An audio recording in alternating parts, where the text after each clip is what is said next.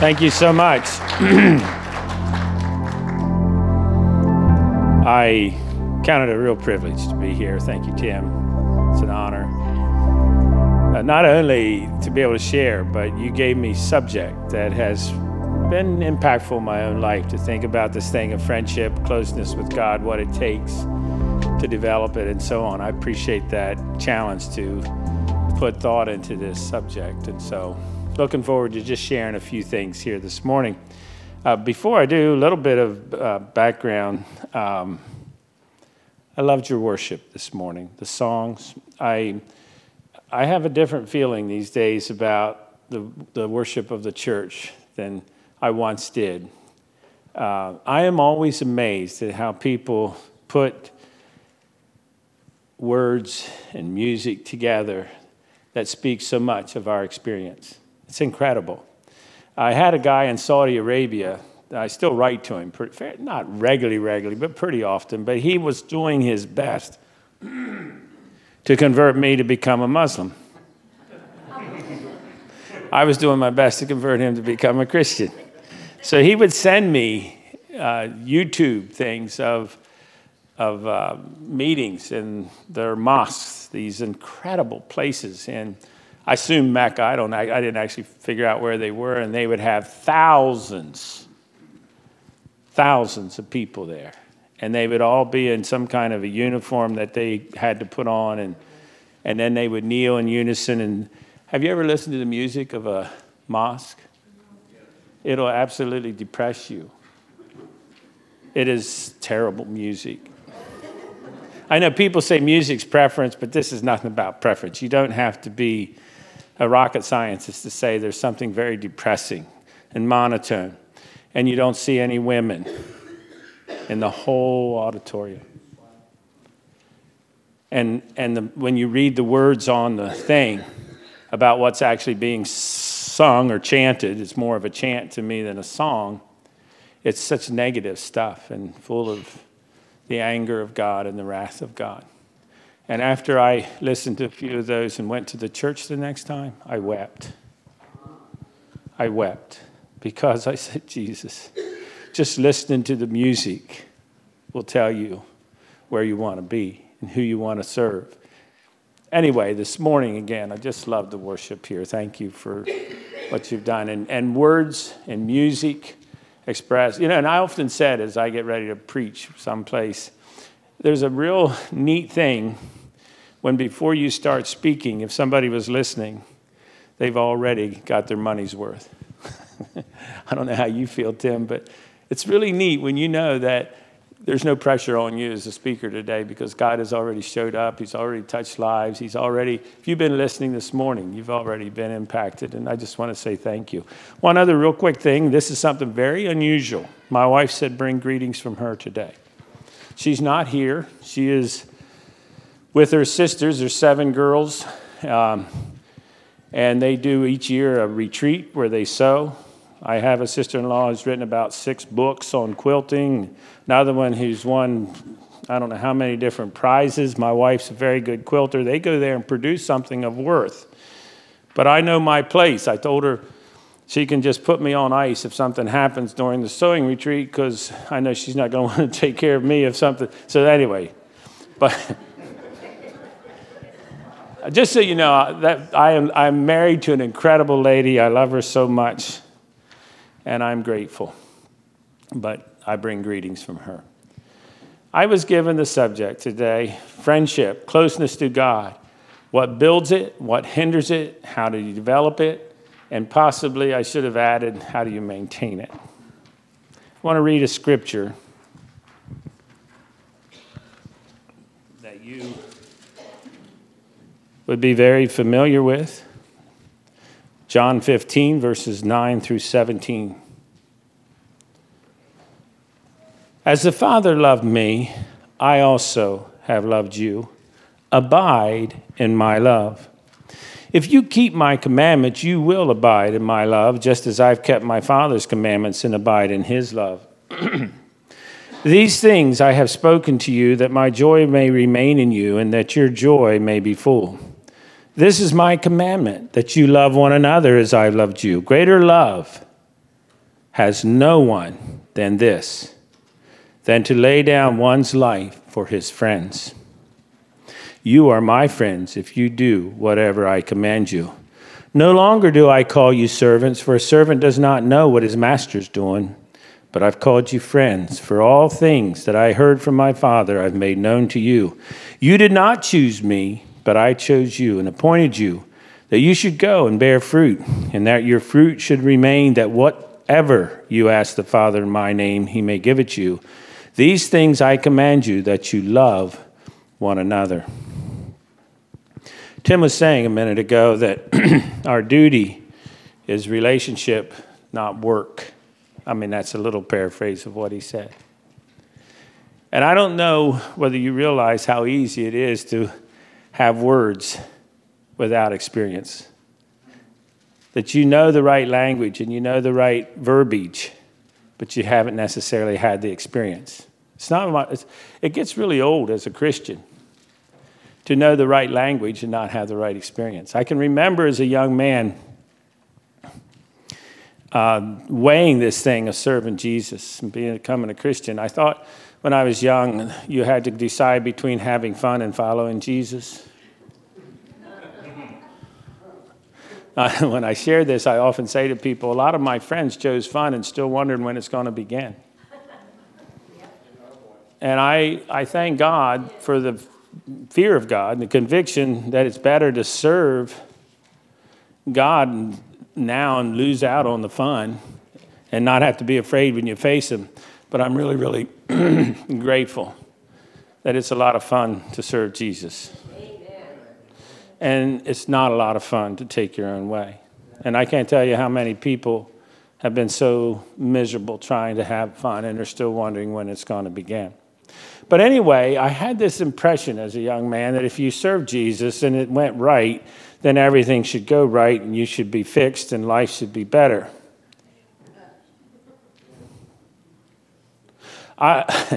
My faith journey began as a child, obviously, but my commitment to Jesus happened when I was 12 years old.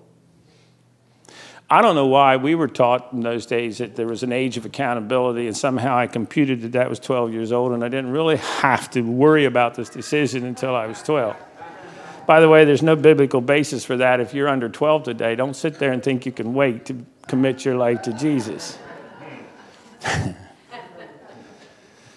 I've often said that there are many children that have a better chance to receive Jesus than people 50 years old who've never heard about him. But anyway, we'll not go into that. That's not my subject today. But I can remember as a 12-year-old boy sitting in about 6 verses of Just As I Am, and the only one finally that raised his hand said, I was 12. I might, if I die, I might go to hell. I don't remember a thing about the sermon. I don't remember anything. I just remember this conviction that came over me, and I'm thinking, if I don't go up there, what's going to happen to me? But if I go, maybe finally life will come.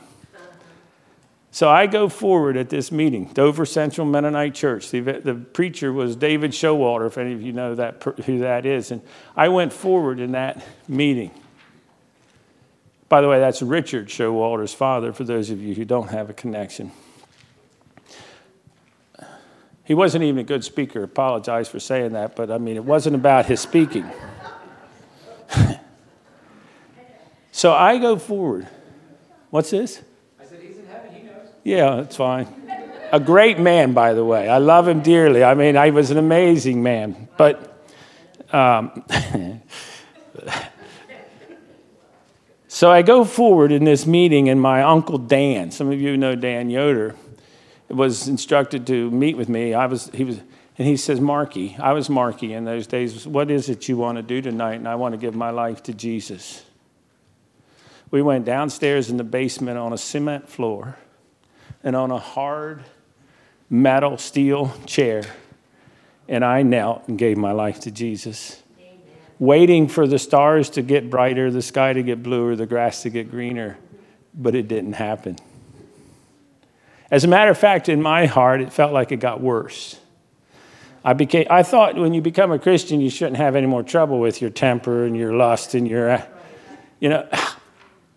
it got worse. Or at least I was more aware. because I believe that might be something of the work of the Holy Spirit. So I went for quite some time in my life trying to figure out. I had if you've heard me share my testimony and some of the things, and I'm very redundant. I don't really get that creative with things I share. But I remember coming to the place where a cousin said, "I thought you were a Christian," implying you're really not. And I was pretty sure, too, I wasn't. So what do? Start over? How do you get to intimacy with Jesus? Well, when you're 15 years old, you start making lots of promises. I hate to tell you some of the promises I've made and some of the things that I did because I'm kind of embarrassed that I thought that would get me intimacy with Jesus. I memorized a chapter a week for a long time. I made a vow, which I still keep, to read my Bible every day. I prayed, I witnessed. There's quite a few other things. At 15, I went to my daddy and I said, "Dad, I believe you are my God-given authority, and I promise you that I will always honor you and respect you. You will have the right to veto any girl I date. You'll have the right to help direct my life." Well, guess what happens when you start accomplishing some things that you think are pretty good? What does your life do? It goes like this. Because one day you're really proud, you're better than the rest of people, and the next day you know better, you're just as bad or worse than the rest of them. And you have this yo-yo experience. We're talking about being friends today with God, and I'm hoping out of this little story and experience.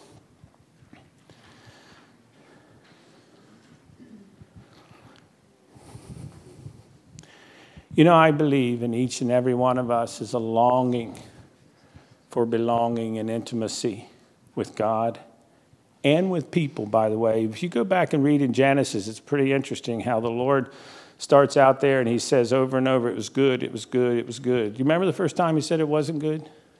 What was it? It's not good for man to be alone. It's not good for man to be isolated. It's not.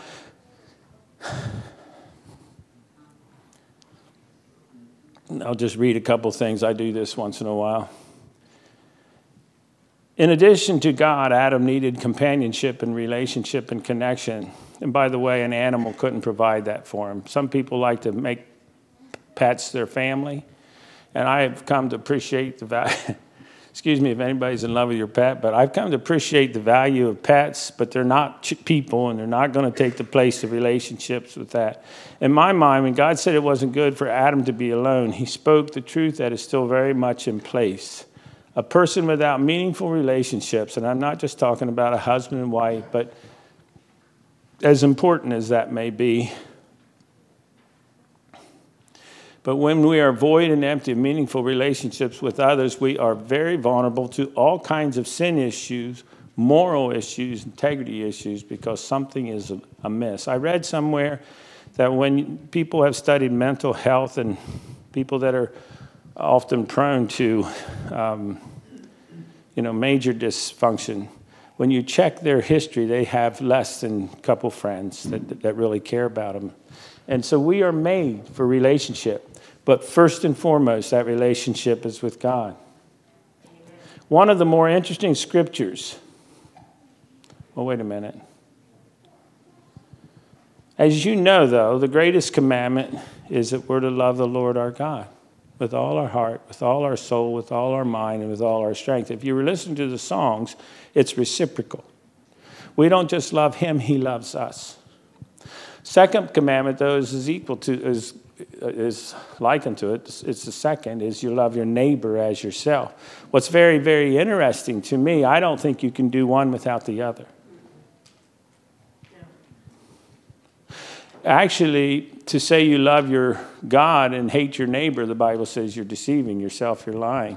And what happens ultimately, if you try to love one another without God, love turns into lust and self-serving and pleasure-seeking, and there's much harm that's done. You know,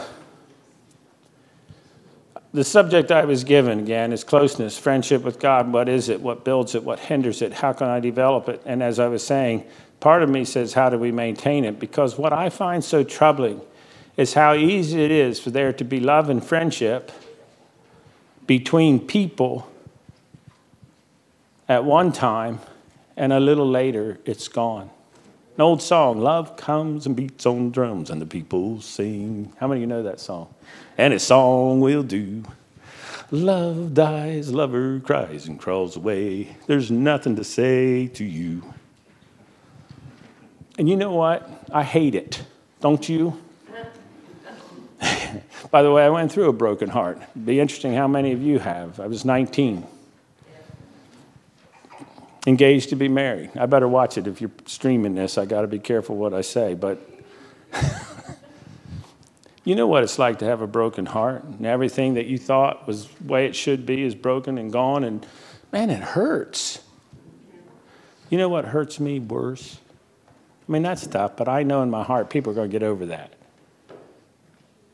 But man, it hurts when I see people start out with Jesus, and you see so much promise and so much hope, and all of a sudden, it's all gone. It's like they become enemies of the cross. Why? So I go back to my story here a little bit. We come, I believe, to Jesus with so much expectation, don't you think? As I often say to people, I've never yet met the person who signed up for this faith journey saying, I want to be a hypocrite. Yeah. People come sincerely. They beg Jesus, change my life, make me a new creature. I love, out of you shall flow rivers of living water. That any man be in Christ Jesus, he's a new creature. Old things are passed away. Behold, all things become new. And we march into this expectations high, saying, whoo, Jesus, I'm yours, and I want it all to go better. And I want to be all that you want me to be. Let me read you another scripture. It's found in Deuteronomy. There's several I could read here, but I'm going to read from chapter 8 just a little bit. Should have had this marked so I could turn to it a little quicker.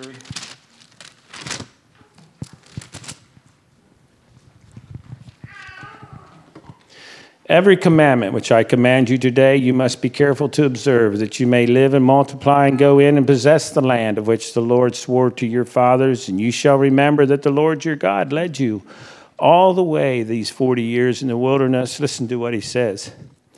To humble you and to test you and to know what was in your heart and whether you would keep his commandments. And there's quite a bit more there.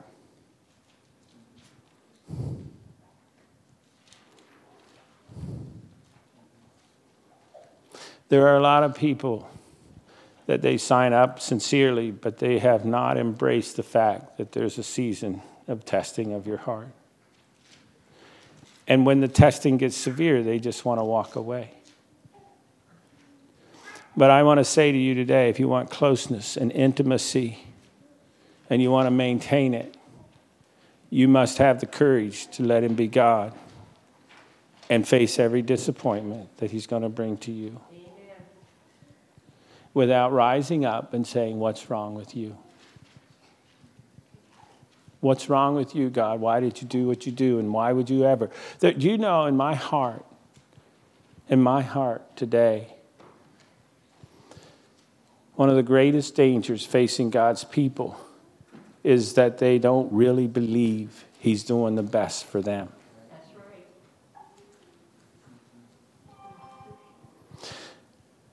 So I told you at 15, I made all these commitments and all these promises, and I did all these things. And I was 19. I was going through a breakup of a relationship, and some other things were happening in my life that were very stressful. But down deep inside, I kept saying, Jesus, I want more. I want so much more. I've got the head knowledge. In fact, one day, and I've told this story, some of you almost certainly have heard me tell this story, being in a cafeteria in Philadelphia College of the Bible, and there's two guys sitting there, and they got in a heated argument. Do you remember what it was? Anybody?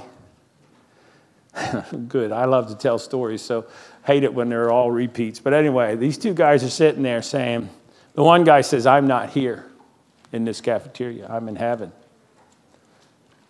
He said, I'm not here. My Bible says I've been raised up and I've been seated in heavenly places in Christ Jesus, and you can say what you want to, I'm not here. And the other guy reached over and punched him pretty hard in the chest with his finger. He said, you're here. And then they got the quote in Scripture. One guy said, Jesus prayed you wouldn't be taken out of the world. You kept from the evil one in the world. You're here. The guy said, I don't care what you say. My Bible says I've been raised up and seated in heavenly places. I'm in Christ Jesus. I'm not here. Of course, I listened for a while, and I said, you know what? They're both right. Because I have been raised up. But what's that?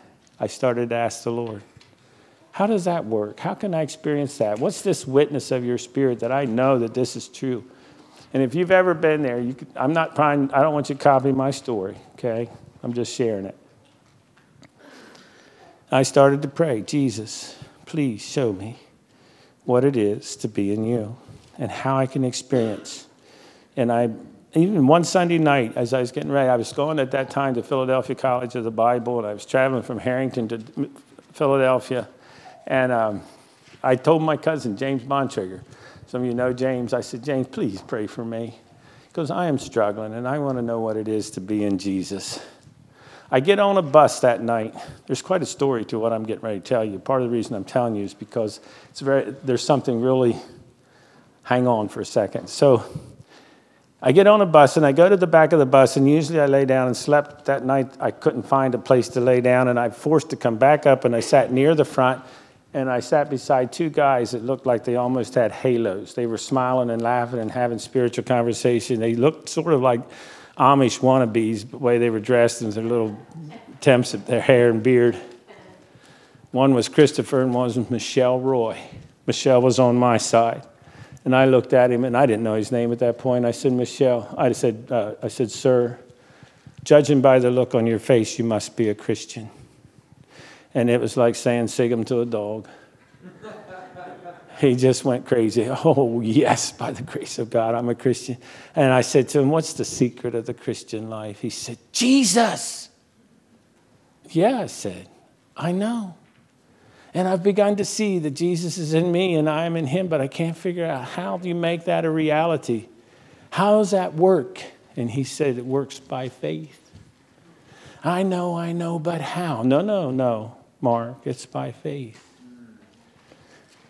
Somehow during the conversation from Harrington to Philadelphia, I told him about memorizing scriptures and praying every day and reading my Bible every day and trying to witness to people. And he told me something that I tell people has changed my life ever since. I can't wander around very good up here, and I usually do. But anyway, here's what he told me. Yeah, it's good. He said, Mark, that's fine, all that stuff you've done. But memorizing scripture and reading your Bible, and witnessing, having your daily devotions won't change your life. It won't do what only God can do. And he said, you may as well quit worrying and trying so hard. Start trusting a little bit. I'm paraphrasing a bit of what he said. But one of the most powerful words he ever gave me were these words. Faith is trusting God to do for you what you cannot do for yourself. Taking God at his word. You know, some reason that clicked with me, and I got a picture in my heart. I was trying so hard and not doing enough trusting. I went to my room that night. I got on my knees. I knelt down, and I prayed, and I said, Jesus, I'm done. Now, again, I don't want you to try to copy what I've done because for some reason God doesn't do two people alike. He just doesn't, you can't put him in a box. But the next morning I got up, forgot all about my prayer. When I went around my morning, you ever hear people being absolutely obnoxious with cheery greetings and hellos and howdy doodies and all that stuff? Well, that's what I was. And about halfway through the morning, I couldn't understand where was all this euphoria. And oh, it was that prayer last night. And Jesus has invaded my life. And you know, people, my friends thought I had a mental breakdown. And I might have. I'll take it. Fallen right in love with Jesus. I'd write long epistles, dearly beloved. And you know, people thought, letters to my friends, and they really were sure I had lost my way.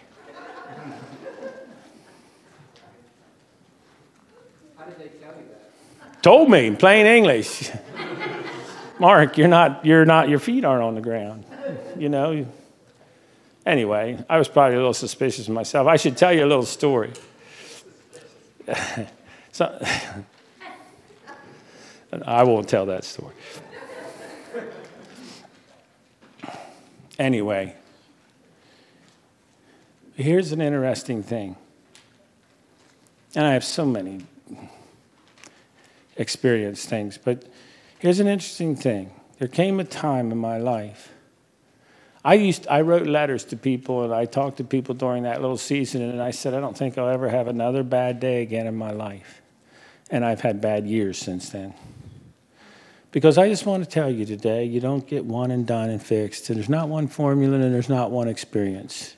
It's a lifetime journey with Jesus. You know, and I'm still processing this, but that was almost 45 years ago that I met Michelle. Then I met his wife later and his children, and we had quite a connection for about 2 years. And then he was gone. For the last, I don't know how many years, I have written letters. I mean, I haven't written letters. I have gone on Facebook. I've tried to find him. His wife was Maria. His son was Jules. His daughter was Shoshana. And Michelle and I think, I should be able to find these guys, and I just couldn't find them. Finally, just before I went to India over Thanksgiving, I was looking again, and on Facebook I found a lady, Shoshana Roy, and I sent a letter saying, you know, I was highly influenced by a man named Michelle's wife, Maria. They had Shoshana and Jules. Been trying to connect with them, and I'm just wondering, would you know them?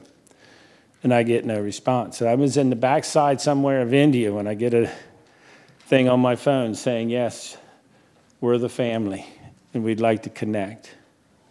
But then they ignored me. When I got home, I said, I'll be home. Finally this week, Thursday night, I get a call from Maria. And I wish I could tell you much more about this story. And I started to ask her about Michelle, and you know what she told me? We don't know where he is.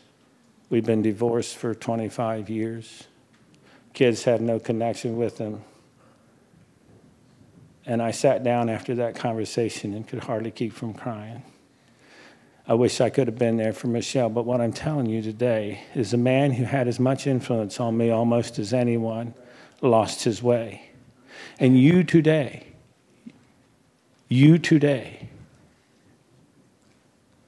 need to be very careful that you do not allow the enemy to trick you and lie to you about the events of life. I don't know what happened, Michelle. I wish I did know.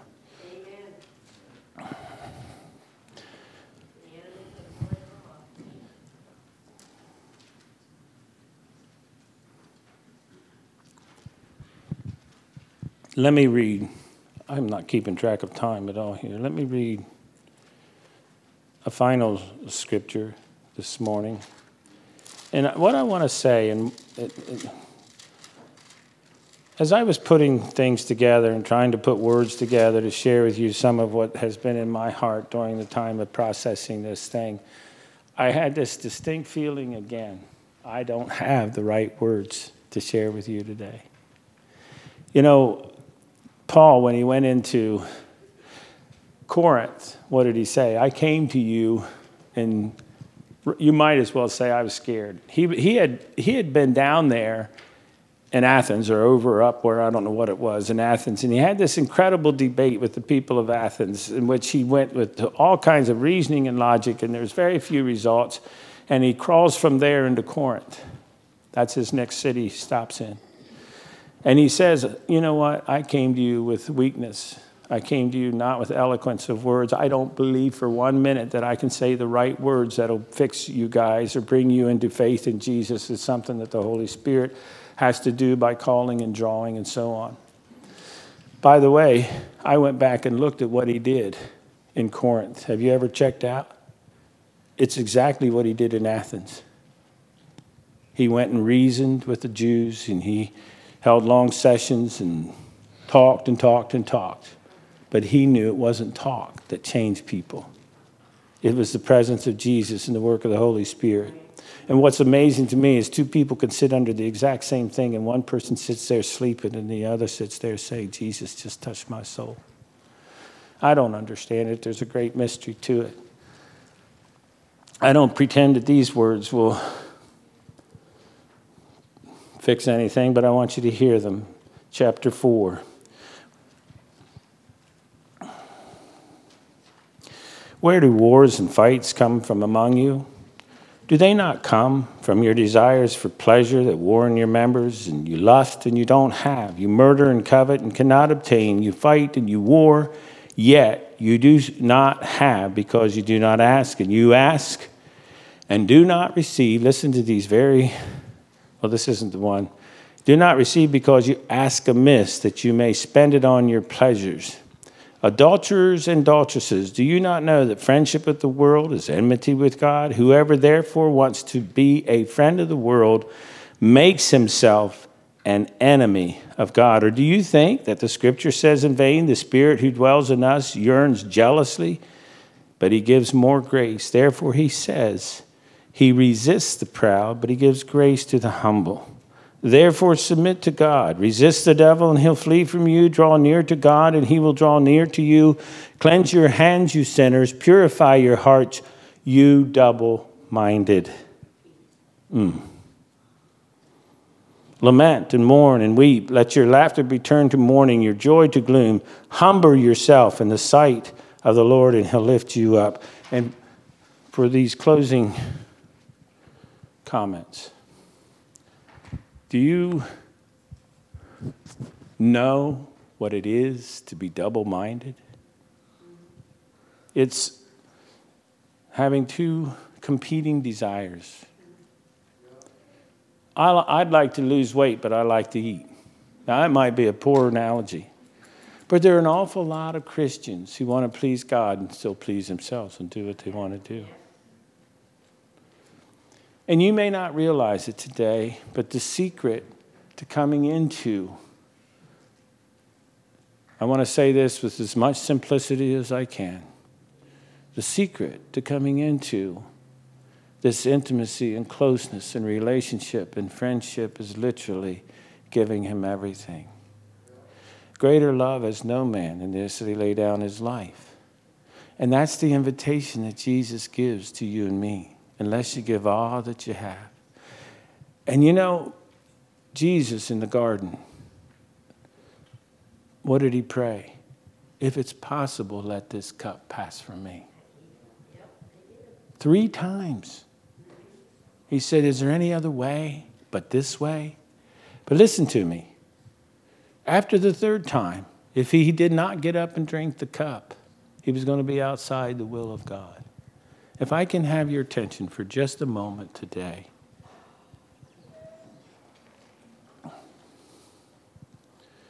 Get up and drink the cup. Quit asking if there's another way. Come to Jesus and just say, I'm yours. Everything I have. And don't let Satan lie to you today that it's going to cost you, that you'll not have as much fun, that Jesus might make you marry somebody that's ugly and unfun to be with. Whatever it is you're afraid of. That he's going to take you somewhere you don't want to go. That's not my Jesus. Trust him. Trust him to do for you what you can't do for yourself. And by the way, you cannot give your will another twist. You can't set another resolution or make another promise. But here's what you can do. Jesus, I'm yours. I don't even know how to do that right, but I mean it from my heart. I belong to you, and I believe it's the path to intimacy with him. Usually when I share this, I spend a good bit of time talking about the story of the Gibeonites. I won't go into great detail this morning, but the Gibeonites were that tribe in Israel that saw all that God had been doing for the nation of Israel. Saw them, heard the stories of coming out of Egypt, heard the stories of the plague, saw them sustain, could watch them from where they lived out in the wilderness 40 years. Can you imagine what that was like? And saying, how in the world are they living? They get manna from heaven. Their clothes don't wear out. They get water from a rock. They must have a mighty God. Watch them as they cross the Jordan River where it's dry. Watch the walls of Jericho fall down and see them conquer Ai. And they they said, that's a great God they serve. We better make a treaty. They don't destroy us. And they deceived him. Remember that story? They took old moldy bread and so on. They come to Joshua, and Joshua unwisely makes a treaty. Well, I love the story, so I'm glad it happened. A couple days later, they come to the Gibeonite city, and the Gibeonites come out and say, look, we've got a treaty. You can't destroy us. And Joshua says, why in the world did you do that? They said, to save our lives. You know what Joshua did next? He said, now you're my slaves. We won't kill you because we got to honor our treaty. By the way, God wants us to honor our promises. But in this case, you are now our servants. And I don't know if the rest of you know what happened next, but 5 kings got together and said, look, if those Gibeonites join Joshua, we're in trouble. We better go destroy them. And if Joshua had not made slaves out of them, he could have let those kings do what he couldn't do. But because they were his slaves, they got on the phone and said, Joshua, come. We're in trouble. And Joshua, listen to me, was duty bound to defend his slaves who became his slaves through trickery. And God supported it so much that he had the sun stand still. One of the greatest miracles in the history of the world, the Bible says, which I agree with, so that Joshua could defend his slaves. And I had an epiphany when I read that. I said, Jesus, if you supported Joshua to defend his slaves, won't you defend me if I'm your slave? And from now on, I will own nothing.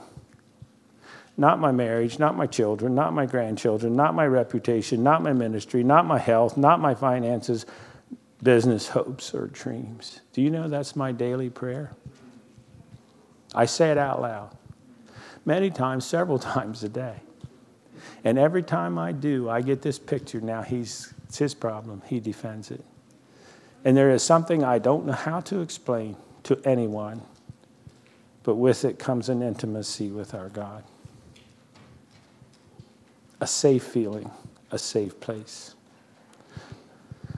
Let's pray together. Father, you've been here this morning in ways that go beyond our ability to put into words and understand, but I believe where 2 or 3 are gathered, you're in the midst, and your Holy Spirit comes to speak hope and life. And